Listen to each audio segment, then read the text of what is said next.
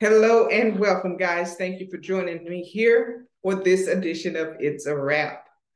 Today, we're just going to sip and chill with our special guest co-host today, Mr. Larry Coleman. Welcome to the studio. Good evening.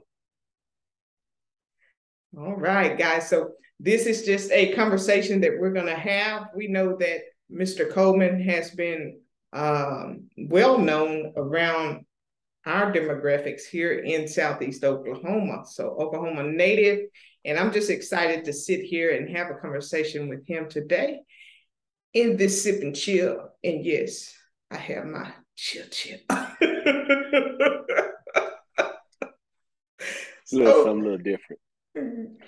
go ahead, Mr. Coleman, and tell us a little bit about who you are and what it is that you do. Um, I'm a Hugo native, born and raised here in Hugo, Oklahoma. Um, Businessman. I own several businesses uh, here in Oklahoma. Been in the business for over 40 years as a barber.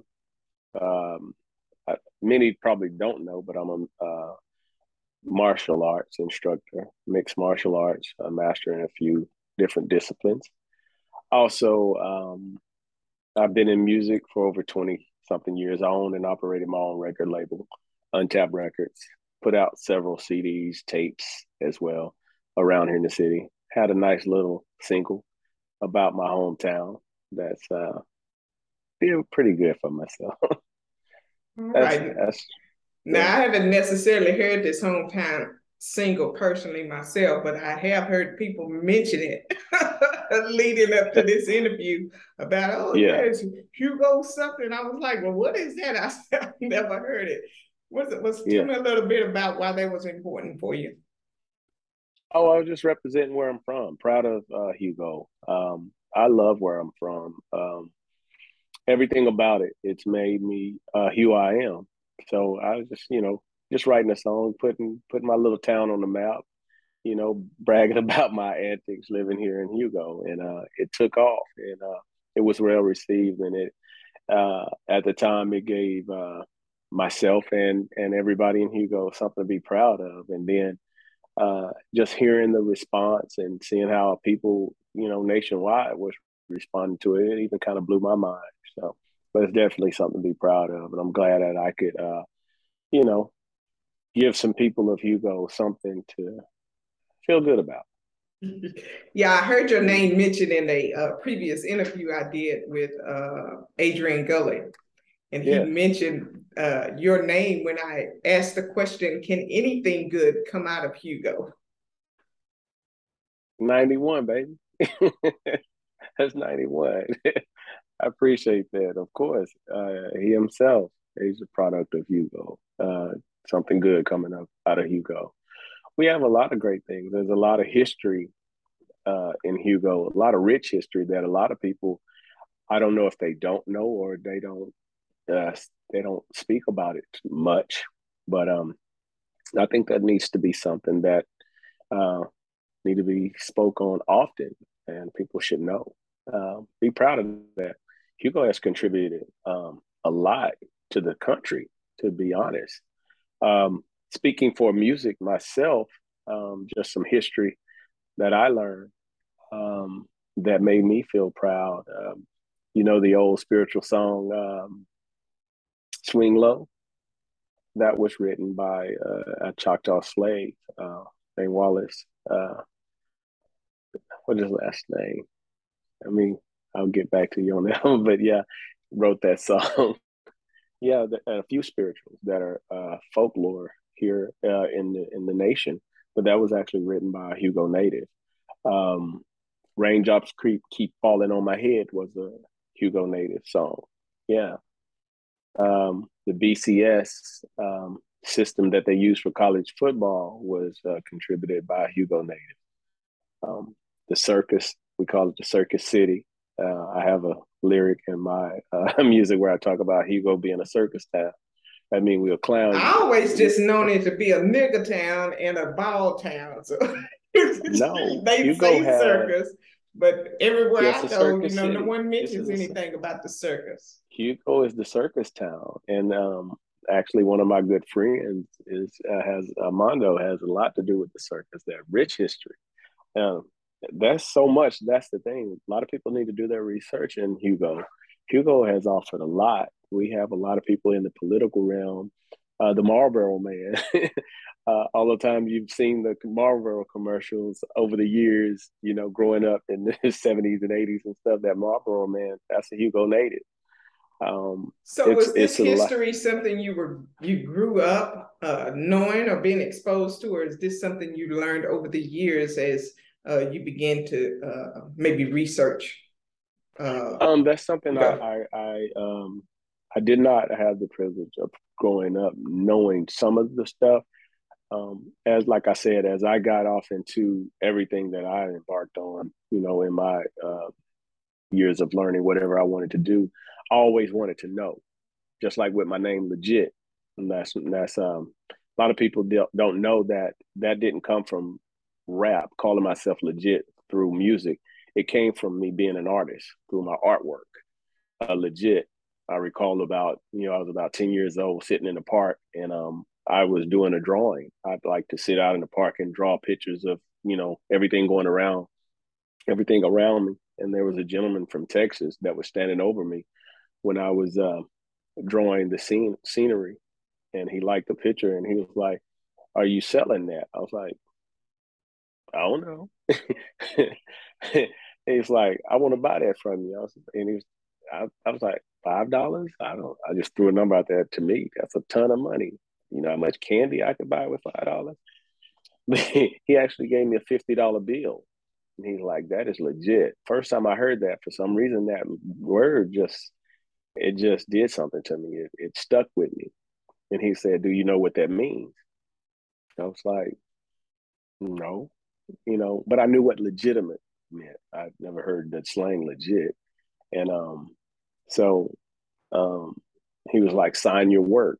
And he said, "Sign it, you know, legit. You need to put your name on your work. You need to let people know that this is you doing this." So I signed it, you know, with my little um, signature thing that I always do for all the work that I would do for pieces for my mom. I would create a signature and I put that on there and I put legit under it. And then I went home and researched what it meant. I looked up the definition. I was big on reading and looking up definitions of everything. So that kind of created my history style of Okay, learning well, I must everything. be behind because I ain't reading shit. say say that all the Well, time. I ain't reading shit. Now I listen that you tell me a little bit. yeah, yeah, yeah, Somebody yeah, else tell me a little. I ain't reading it for yeah, myself, so that's out of the question. That is yeah. out of the question. Well, it did a lot for me to know that word and choosing a name such as legit because you know, being legal, authentic, you know, right, something that is done right, and that's what I wanted to live my life by, doing things right, being authentic about what I do, what I present. So I was like, huh, it was perfect. So it actually became a guideline for how I wanted to live my life, and maybe kind of created a little destiny for me when I was trying to go off to the wrong path and choose those. I was kind of led right back into the right path, not only by my upbringing, but by a name I chose to live by. A lot of us out here living with a name that has no meaning. And Man, what you I, say? Or a name that carries too much baggage and too much weight. Indeed. of course, of course, you know, Indeed. and that was a weight that I needed to carry. It's like legal, you know, growing up in Hugo, legal was not always synonymous with my last name. Uh, so that was okay. So it gave me a sense of duty, a sense of pride to define myself by something right, um, and live up to, you know, a lot of my upbringing. And so learning that, reading, just studying something about Hugo. Where am I from? What is this town about? I want to know about what am I around. So I started learning. And, you know, when there aren't any mentors or even knowing what that word was or anything and that you want to be, you have to look for those things. And I wanted something to be proud of. I wanted to see who's doing something um, who's famous, who's successful, where I'm from, who looks like me, and who don't. So I didn't see a lot of people that looked like me, that reflected uh, what I wanted to be and what I was doing. So I searched those things out. You know, of course, we see things on TV, but it wasn't always the bright light of it. Um, and then you start reading about people where you're from, so you can relate to what, you know, when you want to tag yourself to success, so you want to relate to that. Of course, that was my thing. And so when I started learning about different people, just people in politics, people in business, I was like, wow. Well, if they came from the same places, on the side of the tracks, and I'm black and this is going on. I never let that enter my mind, that I can't. Yes, about, you know, growing up in Hugo, I never let the word being black be an excuse for not achieving or having a disadvantage. I just didn't have that mindset. My dad used to say all the time, "Can't is not a word." We couldn't use that word. We couldn't roll with the word can't. So I didn't have that attitude. What I can't do, you can't tell me what I can't do.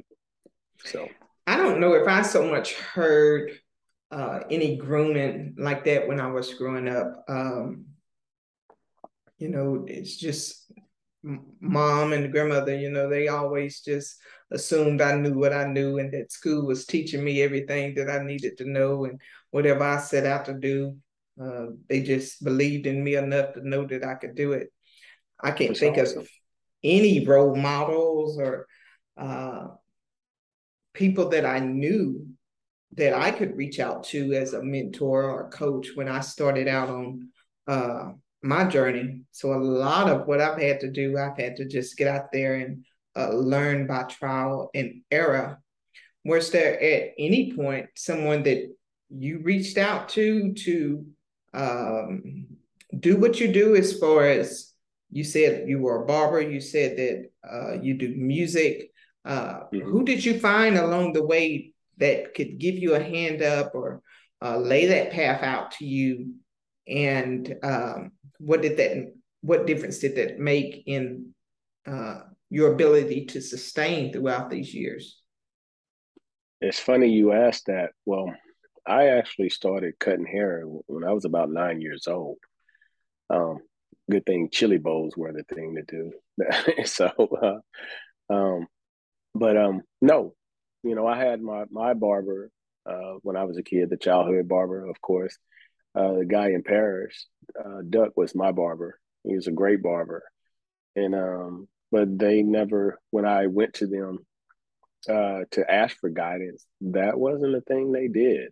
Um, the mentor thing, the apprentice thing, just, I guess, wasn't in their heads, and it's unfortunate because I didn't have anyone to guide me like that. I did have people encouraging me once they saw that I was serious about it and I was going to keep up the task of doing that. My brothers, they were cutting hair and they were good, but it wasn't anything they wanted to do as a career. They just keeping themselves groomed up, and I got tired of them cutting my hair and just giving me the haircut they wanted to give me, and whenever they felt like it. So I would cut my own. But what helped me, I've um, been known to cut a couple heads. yeah, I was, I put some work in. Cut a couple heads a time or two. I don't know if it looked just right, so I can Oh imagine. yeah. Well, what was my guiding process was, like I said, I could draw, so I was like, it should be easy, you know, the fading, the haircut. So I would keep a notebook pad with me. So when I would go to the barbershop, I would look at the haircuts and I would draw them and look at the styles that I wanted. And I would look through encyclopedias, magazines of different cuts, and I would draw them. So my attitude was, if I can draw it, then I can cut it, because I didn't have clippers at the time. I started out with a double edged razor, straight edge razor, and just some shears and a comb. And that's all I was working with doing my And haircut. somebody trusted you with the Oh man, I was shit. mean with a razor. I had the X-Acto knife. Those was like pencils to me. It's paintbrushes. I was mean. Thank God I had, my friends, man, hanging in there with me. I had enough nephews that couldn't argue with me. Hey, and I was charging $2 a haircut, man, going around knocking on the doors. Hey, man, go tell your mama you need a haircut. Just $2. Sometimes I got $2. Sometimes I got That's a some food hustle, stamps huh? or a meal cooked. I got a meal. That came along with cutting hair, mowing yards, whatever, picking up cans, selling pecans. It wasn't just all haircutting. I was hustling, but I was determined to grind. And Yeah, that sounds like a hustle indeed. yeah, well, I was Indeed. hustling. The Now good you thing said that something earlier. You said something about you had been in this for 40 years. Does that equate 41. to you starting at 9 years old, or Yes. well, how old are you? I'm about to cross that 50-yard line. Yeah. Um, I know a lot of people find that funny because here's the thing with my attitude towards things. People equate professionalism, uh, living a lifestyle or status or whatever, being defined about what someone else says, you know. So if you get a license or a degree from school, where you graduate from school, you get a diploma, your life starts there when you're somebody, you're legitimate. When you no, I don't. You can't tell me when my life starts. I determine that. So the day I decided to pick up my little clipper bag and my extension cord and my little chair and roll around my tackle box that And was your my damn barber bag razors. and my razors, knocking on doors and walking around Hugo asking people to, get their hair cut and let me fuck their head up so I could get better. Um, the day I made $1, from my work, like I said, I had enough practicing and I had the wherewithal to say, hey, I'm good enough to charge. And I charged $2, which I thought was a lot of money, and I earned that. So the minute I got paid for my work, is I was in business, I was professional. I even drew a little. It's funny. I even drew a little barber chair. Created my own little business cards out of notebook paper. I didn't know nothing about running the Kinkos or whatever. We didn't have a copy place where we can make logos. So I drew that card about 1,000 times. I filled up about 55 subject notebooks with that same card. I was drawing my butt off, and my logo was my barber chair, which I have to this day a that Coke and barber chair. It was professional haircuts at an amateur price. That was my that was my little slang. And what That was made your me really want to get tagline. into That was your that tagline. was my tagline. Professional cuts at an amateur price. And I saw Larry's barber school in Dallas on the sign, and that's what actually I wanted to get into it, to own a school, not to to own a business, not to be just a barber. So that was my push. I saw my name in lights. I was like, yeah, I'm gonna do that. So that was my drive. You saw your name and you thought they was talking about you. That's me. I own that building. Hell yeah. So I is set that out to is make that it a happen. Hugo thing? Because I can remember being a young child and see stuff and oh, Yeah. that's mine and that's Oh mine. yeah. That was a Living game in me and my sister poverty Kathy would and play. yeah, yeah. Mine, get the Sears Roebuck magazines and play slapjack, slapping the pages. That's mine. Claiming everything. Yeah, that was a thing. Seeing cars down the street, that's mine right there. Of course. Of course. That's dreaming. That's dreaming. Man, the Yeah. life of a So child that lives in poverty, huh? that So part. how was it? Were you and your family well to do, or were you all poor? I love that you asked that question the way you asked it too. Um, well, I have to start with saying I lost my mom as a child. I was very young when my mom passed away.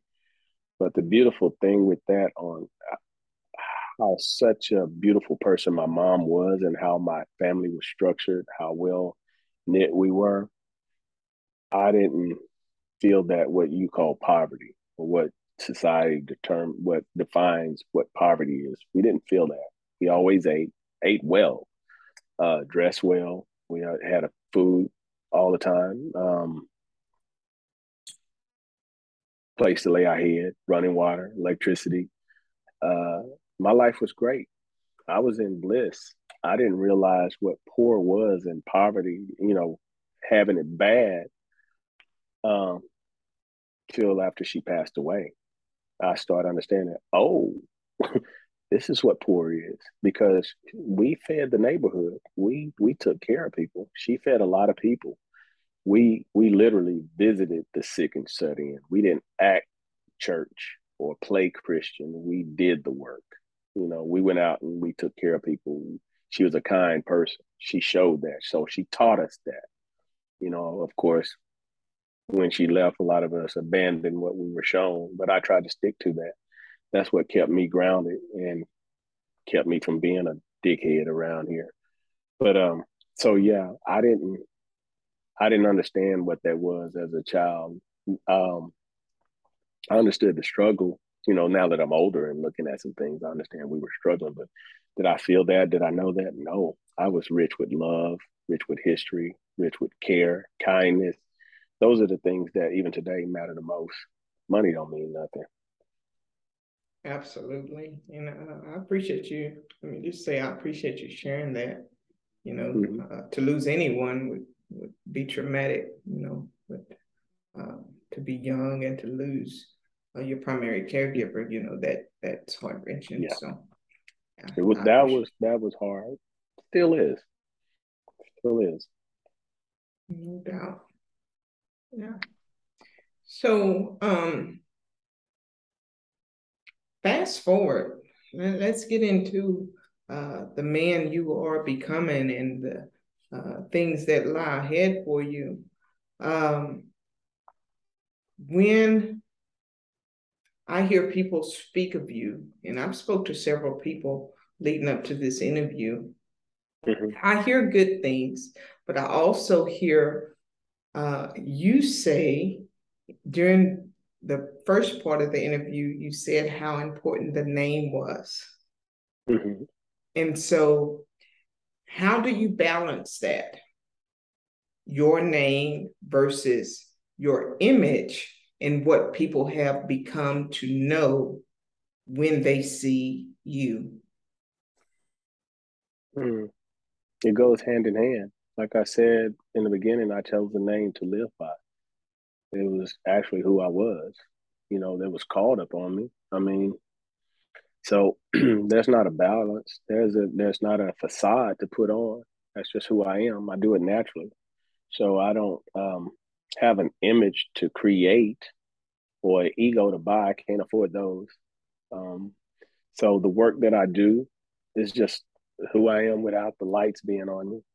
It's the stuff I do in the dark. So the fact that it's coming to light and people um, are saying good things or having good praise about me, that's just the work that's done in the dark when there's no one looking. That's just who I am and who I've Well, always wanted to be.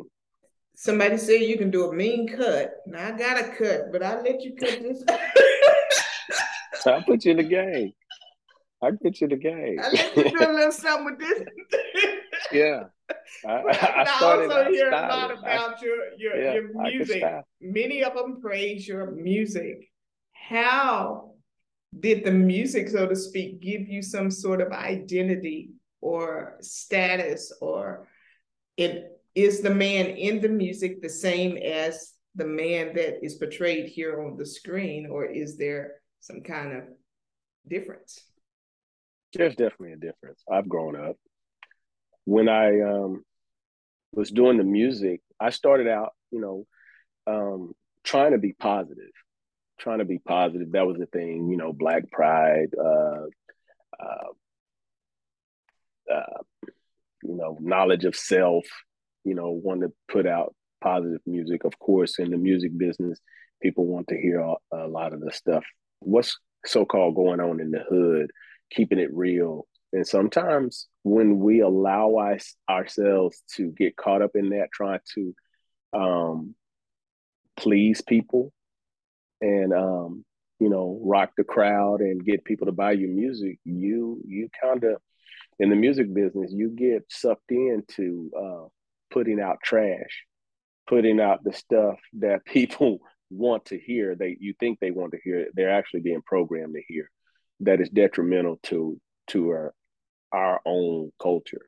And I was smart enough to realize that, and I had enough ignorance about myself. I was hard headed enough not to be a follower, to where I was like, I don't care about being famous, to where I'll sacrifice my dignity just to put stuff out. And then when I started trying to talk about the real realities of what was going on, I just noticed that some of my fans, especially my nephews, people that I cared about what I was putting out and my image, what I was portraying, they were taking the message wrong, or maybe I was putting it out there wrong. I started to try to veer from that. I'm not saying every bit of my music was all beautiful and pure, but it was real. It was reality music. I didn't glorify selling drugs and killing people and uh, mistreating women and all that, because that's not who I was. Did I dabble in those things? Of course I did. I talked about my life. I talked about my immaturities, my challenges as growing, trying to be a man, trying to be a young father, trying to be a businessman, wanting to grow. I try to keep that in the music, and I just had to get to the point where I always wanted to be my own boss. And so instead of just putting out whatever just to get signed, I just created my own business, and I always wanted to control my own destiny. So That part, I was that afforded that part. luxury to put out what I wanted to. Yeah, Um, that's kind of what I do. I like to do my own thing. I don't want nobody yeah, boxing me in and limiting me yeah, by their own mindset and standards and all of that. Looking yeah. at your music, I'm assuming it was the early part of your career.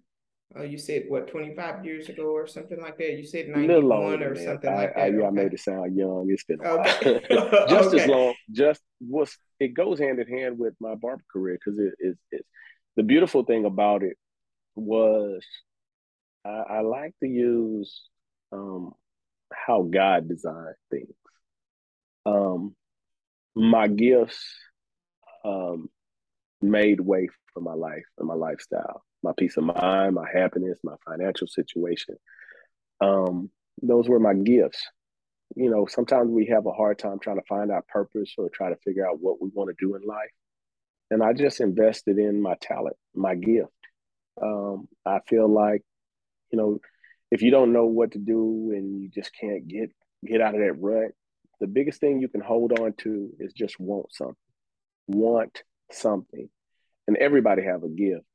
And to understand what our gifts are, they shine a little brighter um, in the guise of talent, and then the rest is on you to turn it into a skill. You have to do your part. But if you tap into your gifts and you work hard on those, they're already blessed with I feel God given strength, um, blessings, and all of that to lead you to where you need to be. And the rest is upon you to work those and stay with those. And it has worked out for me. So God see fit that I would have that gift of, cutting hair, which I thought was uh, my purpose. It was actually my focus, because, being multi-talented, I was kind of like a scatterbrain, just doing everything. 1 minute I'm cutting hair, 1 minute I'm drawing, painting, I'm Right dancing. here. Yeah, I'm painting Right clothes. here. So it's good to see that I'm not Yeah. the only one. Oh no, no, no, no. I'm designing everything. I'm doing everything, but I'm just trying to make it. I'm putting them to work. That term, use it or lose it, was always big in my mind. So I tried to use every gift that I got. I thought that was my duty to God, to make sure I make the best of what he gave me. So I did everything. But what uh the haircutting did for me was gave me a focus. It kind of quieted my mind down to where I could focus straight on what and put them all together and made it happen. The music gave me a voice on how to articulate what I saw and what I wanted. So I learned very early on, being a young preacher as well here too, that it that was the same as being a musician and artist. Being a young what? I ain't heard that. A young preacher. I was heavy in the church, and I had that gift of being a. Yeah, I knew by the time I was 8, I had the Bible memorized front to back by heart, and doing my thing. That was my mom's desire for me to be a big time preacher, and she wanted her baby to be on there, and so it came to me very early on. So those so you skills of preach through speaking, your music. Is that kind well, of that like speaking sometimes they voice, gave that you a voice? understand, yeah, that learning how to prepare a sermon and preaching and looking for the word and feeling inspired. I think that gave me a platform, that gave me an understanding that, and a sense of responsibility of what I said and how I said it. It carried weight, and people were looking at me. And also, being somebody that respected my elders, I was held to a standard. So, and I did care about what I was saying, because I didn't want people to, that knew me like that, just be out here just saying any kind of thing. So I didn't want to just put anything on record. My bad. Shit, well, me. I did care. Shit. I had to my fight give to a get. fuck button. Well, it don't work. Abort mission It a took me a long while to time turn it ago. off. but I care. The biggest thing is I take care of that child that's in me. So I care about people's baby. So I'm not going to poison your child. It was the same as being a barber. I realized that don't nobody want to bring their kid to you, and you're a bad influence. You sitting over that kid's head and cutting their hair, and they looking up to you, and you're a poison individual. No. So it was the same as music. So um, I wanted my music to speak for me. The success it brought me, they all worked hand in hand. A lot of the famous people I met through cutting hair, and which opened up doors for my music. A lot of people I met through my music, I ended up being their barber, cutting their hair on the shows, making extra money when my records weren't selling. So it all kind of went together. And then, with my fighting and my martial arts stuff, so all of that goes hand in hand. If you know anything about music and rap, exactly, everybody want to be the tough guy, claim they hard, but no, you're Was not. you standing about 6 feet tall? No, not quite. No, little piece of tin, but I'm hard to bend.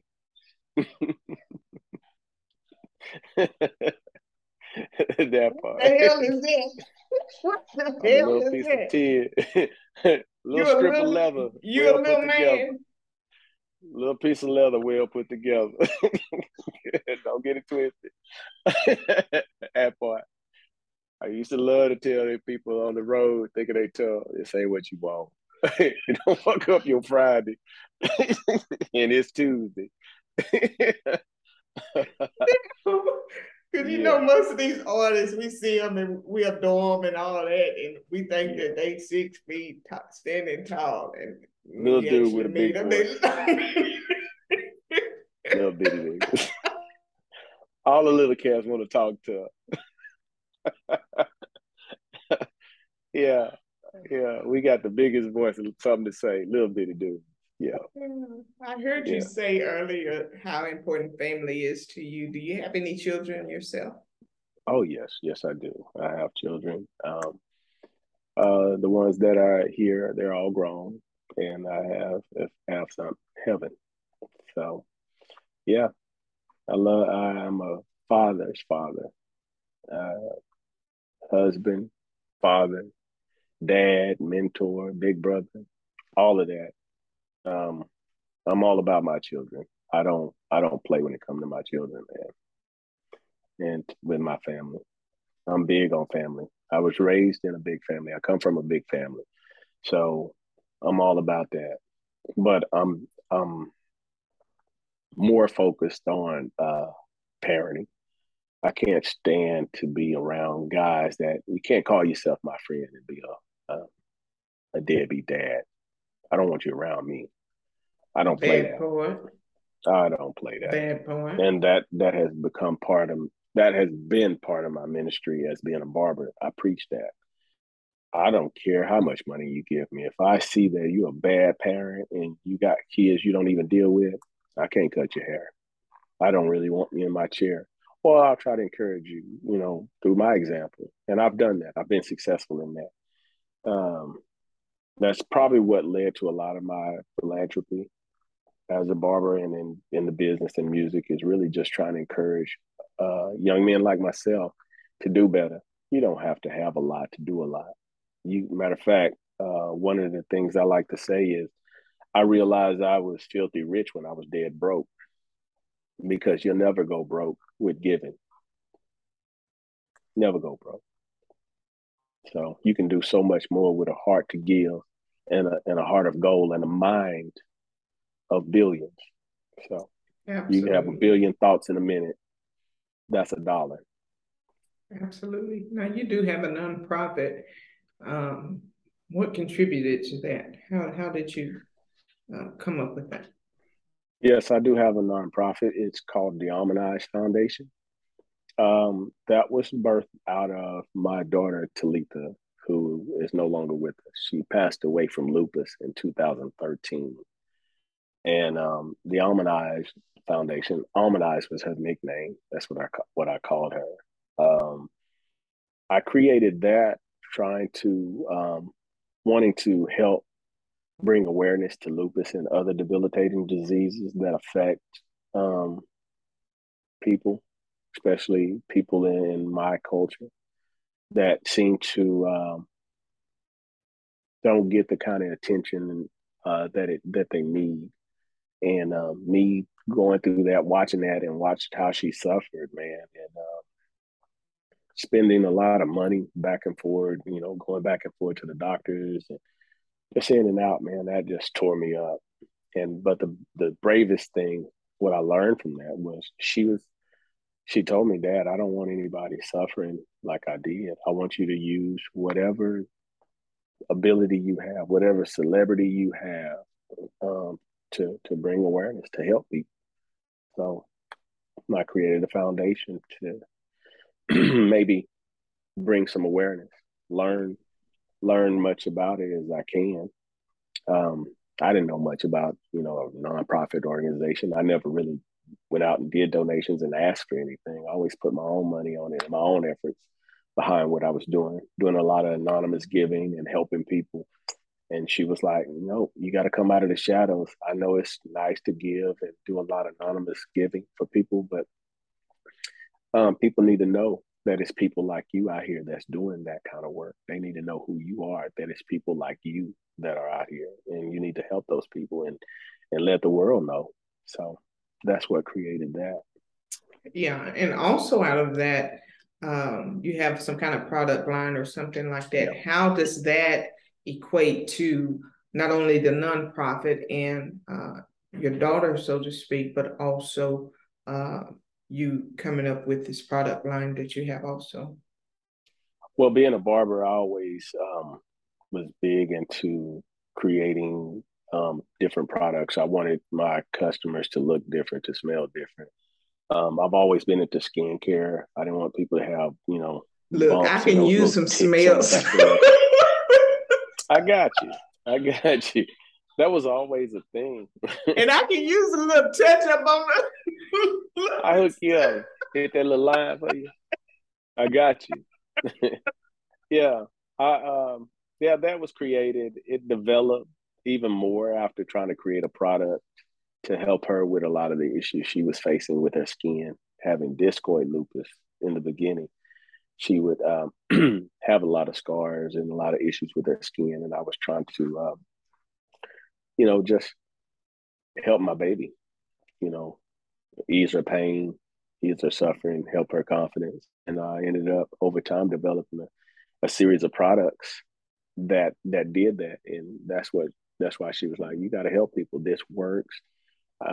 You helped me get my confidence back. It works. I see how it's doing. You need to put it out and do your thing. So that gift, being in the barber business, understanding skin and hair, and then having a purpose behind it, a real purpose driving me, to help my child. I wasn't thinking about putting out a product line. I was actually being a father trying to help their child.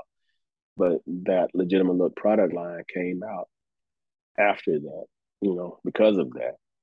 So I continue to push that, and the proceeds that I do make from that goes towards the nonprofit that helps feed the nonprofit, in which the resources that I use from that is to help people. That was a purpose. I don't have any hidden agendas. Um, it is what it is. I use it for that purpose only. So if it becomes a huge success, then the people that I want to help and I choose to help will have a huge success. Huge support behind in their efforts and their causes, and that's what it's for. Man, who knew? Is all I'm going to say. You shared some really intimate details and account. I always say, people look at us in the light of things, in the spotlight, and they perceive us as being this perfect human without any issues and without any traumas and things like that. But our stories really, even sitting here looking at myself, it runs deep. And I say that. And the more I unpack layers, there's more layers to unpack and that resurface and things like that. How does everything you sit here and you've shared with us, I know that the people that I asked about you don't know a lot of these details. And I'm assuming that you're private because, being in the spotlight, you just can't have everything out there. How does that play a role in you being just who you are and being confident in who you are and in your gifts? Knowing that your story is so rich and so saturated with trauma, loss, but also good things. Mm-hmm. Well, maturing, man, is a beautiful thing. I love it. Growing old, this growing up thing, I love it because it teaches us so much. That's how you become rich. When you become rich in knowledge and what you call trauma and loss, if you not only live through it, we live through it, we go through it. And it's okay to go through things, but come out living through those things, remaining positive, not looking like those things have gone through you, if that makes any sense. A lot of us have tragedies hit us. You just have to understand they're gonna happen. And I had to do that when I got to a point where I was like, man, this is tough. But then, I was about to break down, but I've gone through so much loss to where it was not that I'm heartless or numb to it. It's a fact. It's life. Life is going to happen. Death is a process. It's a natural process. Instead of doing all that crying and boo-hooing and closing your eyes and all of that stuff, open your eyes and look at the process and see what's happening around you. See what gifts comes with those losses, because there are gifts. There was a reason. And I just embraced that duty. There's a reason I'm here. I have a purpose. I have a duty. And so being private and how people perceive me as the celebrity or whatever you want to think, and holding it together, no, I'm transparent, man. That's why I can speak on it now, because I do understand it. Not everyone deal with tragedy the same, or they're equipped to handle it, and it might not be in their cards to survive it. and it's unfortunate. But the fact that I survive in it, and I've survived some tragedy, some losses, some pain, some struggles, um, and I've triumphed, and I'm winning with those things, and I continue to win. And the beautiful thing that I'm thankful for is that I've gone through those things, and I've came through still with the desire to give and be thankful and being a kind person, not bitter. Um, and that's merely because when I was going through those things, when those things was coming my way, I wanting to do better. I did one thing, and I hear me when I say this. When we talk about being better and wanting to do great, that means everyone involved, right? That means everybody involved. And I wanted to help everyone, everybody around me. I've always been that type of person. And I have a God principle life. That's all things. God is everything. So when we talk about better, I had no room to talk about I. What has happened to I. When we do that, it's I'm trying to get better. I'm trying to do my life. I'm closing my circle. I'm trying to get all this negative out of my life. You can't spell bitter with an I. Not better. We claim we want to be better, but when you stick that I in there, it'll slip right in on you. And if you ever pay attention, most people you talk to that are so-called better and been those individual better people are actually bitter people. And I just didn't want to be a bitter person. There's were times when that tried to creep in my spirit, and I just didn't like how it looked. I didn't like how I looked on that. And well, it didn't look good on me either, so I had to change the bitter to I don't give a fuck. How about you? however, yeah, So I I just say I don't give changed a my give a shit fuck now. button. So My it give a is fuck what button it is is. definitely broke. Yeah, Now, I broke it. we're It gonna don't have work. to wrap this interview up.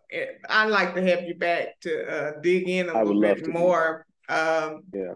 But just as we're wrapping up here today on this segment, on this sip and chill episode, hell, I done drunk a whole half gallon.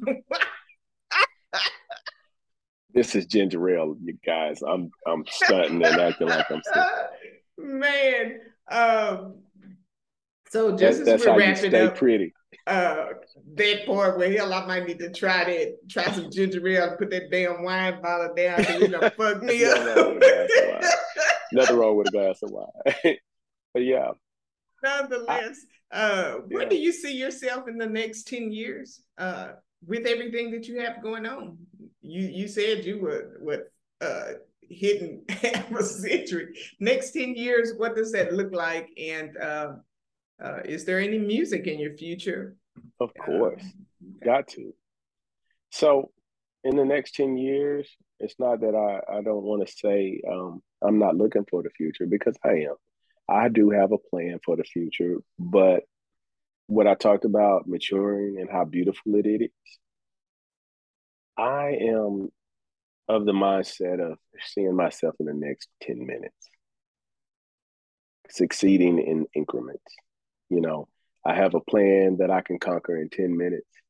Then I'll take 10 days, 10 hours, 10 days, 10 months. And if I can do them like that, then hey, a lot of us want 20 million, but we can't even do well with $20. So it's the same of life. So